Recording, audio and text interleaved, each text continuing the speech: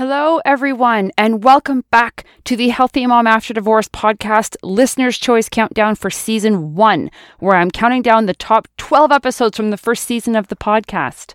I am your host, Cheryl, and I'm excited to be back today with the next episode on our countdown. Thank you for taking the time to listen. I truly appreciate each and every one of you. Remember, everything shared on this podcast is for informational purposes only. It is not intended to be taken as mental health or legal advice. Please contact a mental health professional or legal professional for specific questions related to your situation. This week, in at number 7, is the episode from October 4th, 2022, called 5 Divorce Mom Truths You May Be Resisting to Accept. This episode was originally inspired by some of the recurring themes I was hearing from moms over and over again. And truth be told, I still hear them. The same things seem to trip people up over and over again, so I'm glad this episode made it to the top 12 list. It also tells me that it resonated with a lot of you, so I'm so happy to hear that. I'm guessing you'll relate to most, if not all, of these divorce mom truths, so let's get going on the episode. Number 7 on our list, here we come.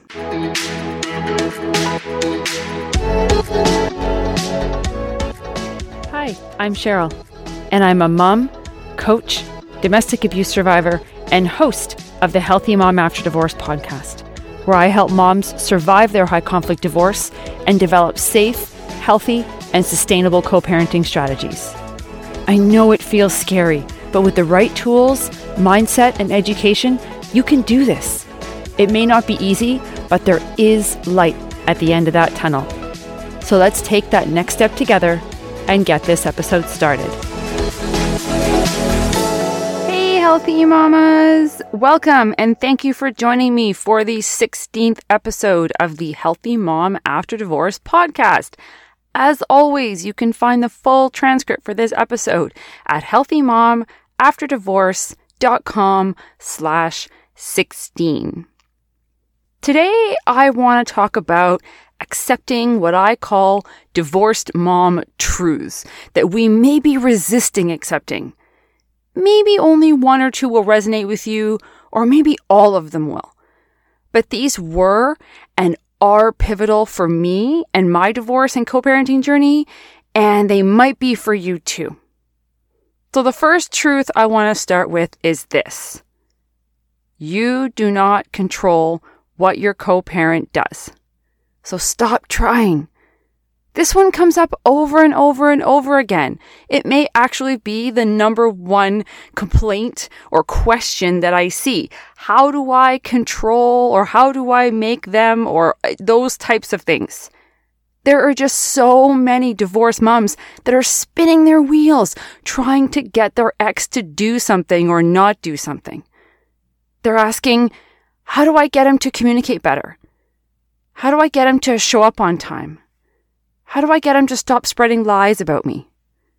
How do I get him to respect my boundaries? How do I get him to stop bashing me to the kids? How do I get him to pay support on time? How do I get him to stop calling the kids names? How do I get him to stop bringing a new woman into their lives every few months? The answer is the same for all of them. You don't. You just have to radically accept that you cannot make anyone do or not do anything. But it's not fair. It's not reasonable. It's so frustrating. I know. I hear that stuff all the time. But it still doesn't change the reality of it. So what do? Well, you focus on what you can control. And the good news is the rest of the truths on my list are within your control. So let's move on. Number 2, your relationship with your kids is entirely your responsibility. So do it with intention. I hear moms say all the time that their co-parent is bashing them to their kids or telling lies about them, or they get so wound up by communication from their ex that they struggle to be present and in a good headspace for their kids. Listen, I get it. It's frustrating. But it doesn't matter. And the reason it doesn't matter is because there's nothing you can do about it. There is no more difficult but more rewarding job than your relationship with your kids. It takes enough time and energy on its own, so stop spending any of your energy worrying about what your ex is doing and saying. You don't know exactly what they're saying anyways, and even if you did know, telling your kids that they're being lied to is useless and ineffective. And you're involving that parent in your relationship with your kids every time you do. Is that really what you want? If your ex calls you a liar to your kids, you don't need to tell your kids you're honest. Just be honest with them all the time. If your ex tells your kids you have a temper, don't address it with your kids or email your ex and tell them to stop saying that to your kids. If you aren't someone who has much of a temper, then just carry on. If you are someone who can have a temper at times and it's something you want to change, focus on learning techniques to manage it and react in more constructive ways. Your job as the healthy parent is to have a safe place for your kids to land, a place where they can be themselves, a place where they are loved without condition, a place where they can share how they're feeling without reprimand or ridicule, a place where their boundaries are respected. None of those things are contingent on the relationship your co-parent has with the kids, so you need to let that go. Stop asking questions about your co-parent's home when the kids are with you. Stop defending yourself to your kids. Stop speaking ill of your co-parent. Stop blaming them for the challenges in your relationship with your kids. None of it is healthy, and none of it works to further your relationship with your kids in a healthy way. Number 3, the headaches from having children with a high conflict person will never go away. So stop wishing for it. You're in this for the long haul. Forever. Even when the kids are grown, there will still be challenges around family events, special occasions, healing from traumas, communication. And this isn't to make you feel despair. It's to show you why learning healthy ways to cope and manage so you can thrive anyway is so important. You can't just wait it out. Yeah, the really high conflict that comes in the early stages of divorce will dissipate. Once the assets are sorted and support is figured out and a framework around parenting time is agreed upon, the conflict will definitely decrease. But there's a good chance there will always be some, especially if your co-parent is narcissistic or high conflict in some way. So you're going to need to find healthy ways to cope with the headaches and show your kids how to cope with them too. Relationships evolve and change over our lives, and this is even more true when it comes to children and parents. Kids grow up and become adults, they move away, they have romantic relationships of their own, but you'll always be their mother, and their father will always be their father. So wishing for anything else is a waste of time, energy, and frankly is not good for your sanity. Number 4, you do not have it better or worse than anyone else. It's just different. So stop comparing. This one always bothers me, and I really have no clue why a lot of us do it. Comparing our situation to others and being upset that we have it so much worse, or feeling resentful that they have it better, or coveting what they have or don't have. This behavior is so toxic and frankly rooted in a bunch of stories we're telling ourselves. If we spend our time feeling sorry for ourselves, wondering why this is the situation we're in, we see ourselves as victims, and victims have no say or control. Yes, there are lots of people who don't get divorced.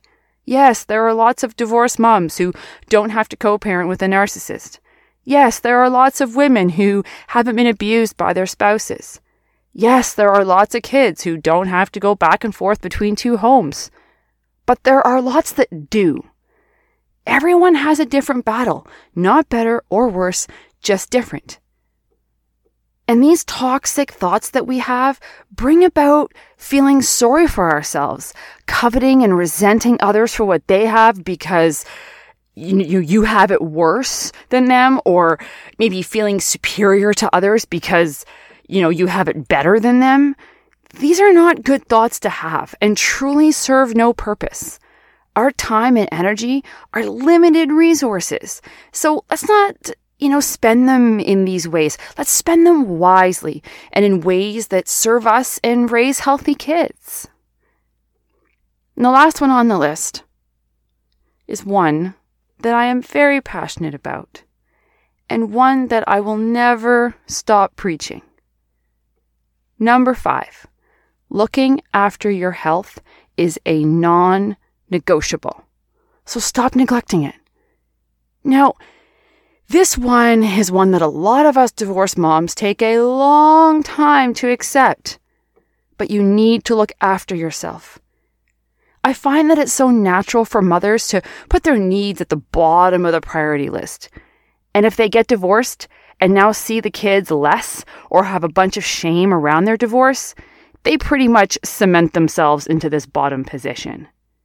Why is that? Why do we not prioritize ourselves and our health? Is it that you don't have the time? Is it that you don't think it's important? Is it that you don't think you deserve it? Is it that you don't think it'll actually help anything? It's probably a bit of all these things, and probably some others I haven't thought of. But it makes no sense to me.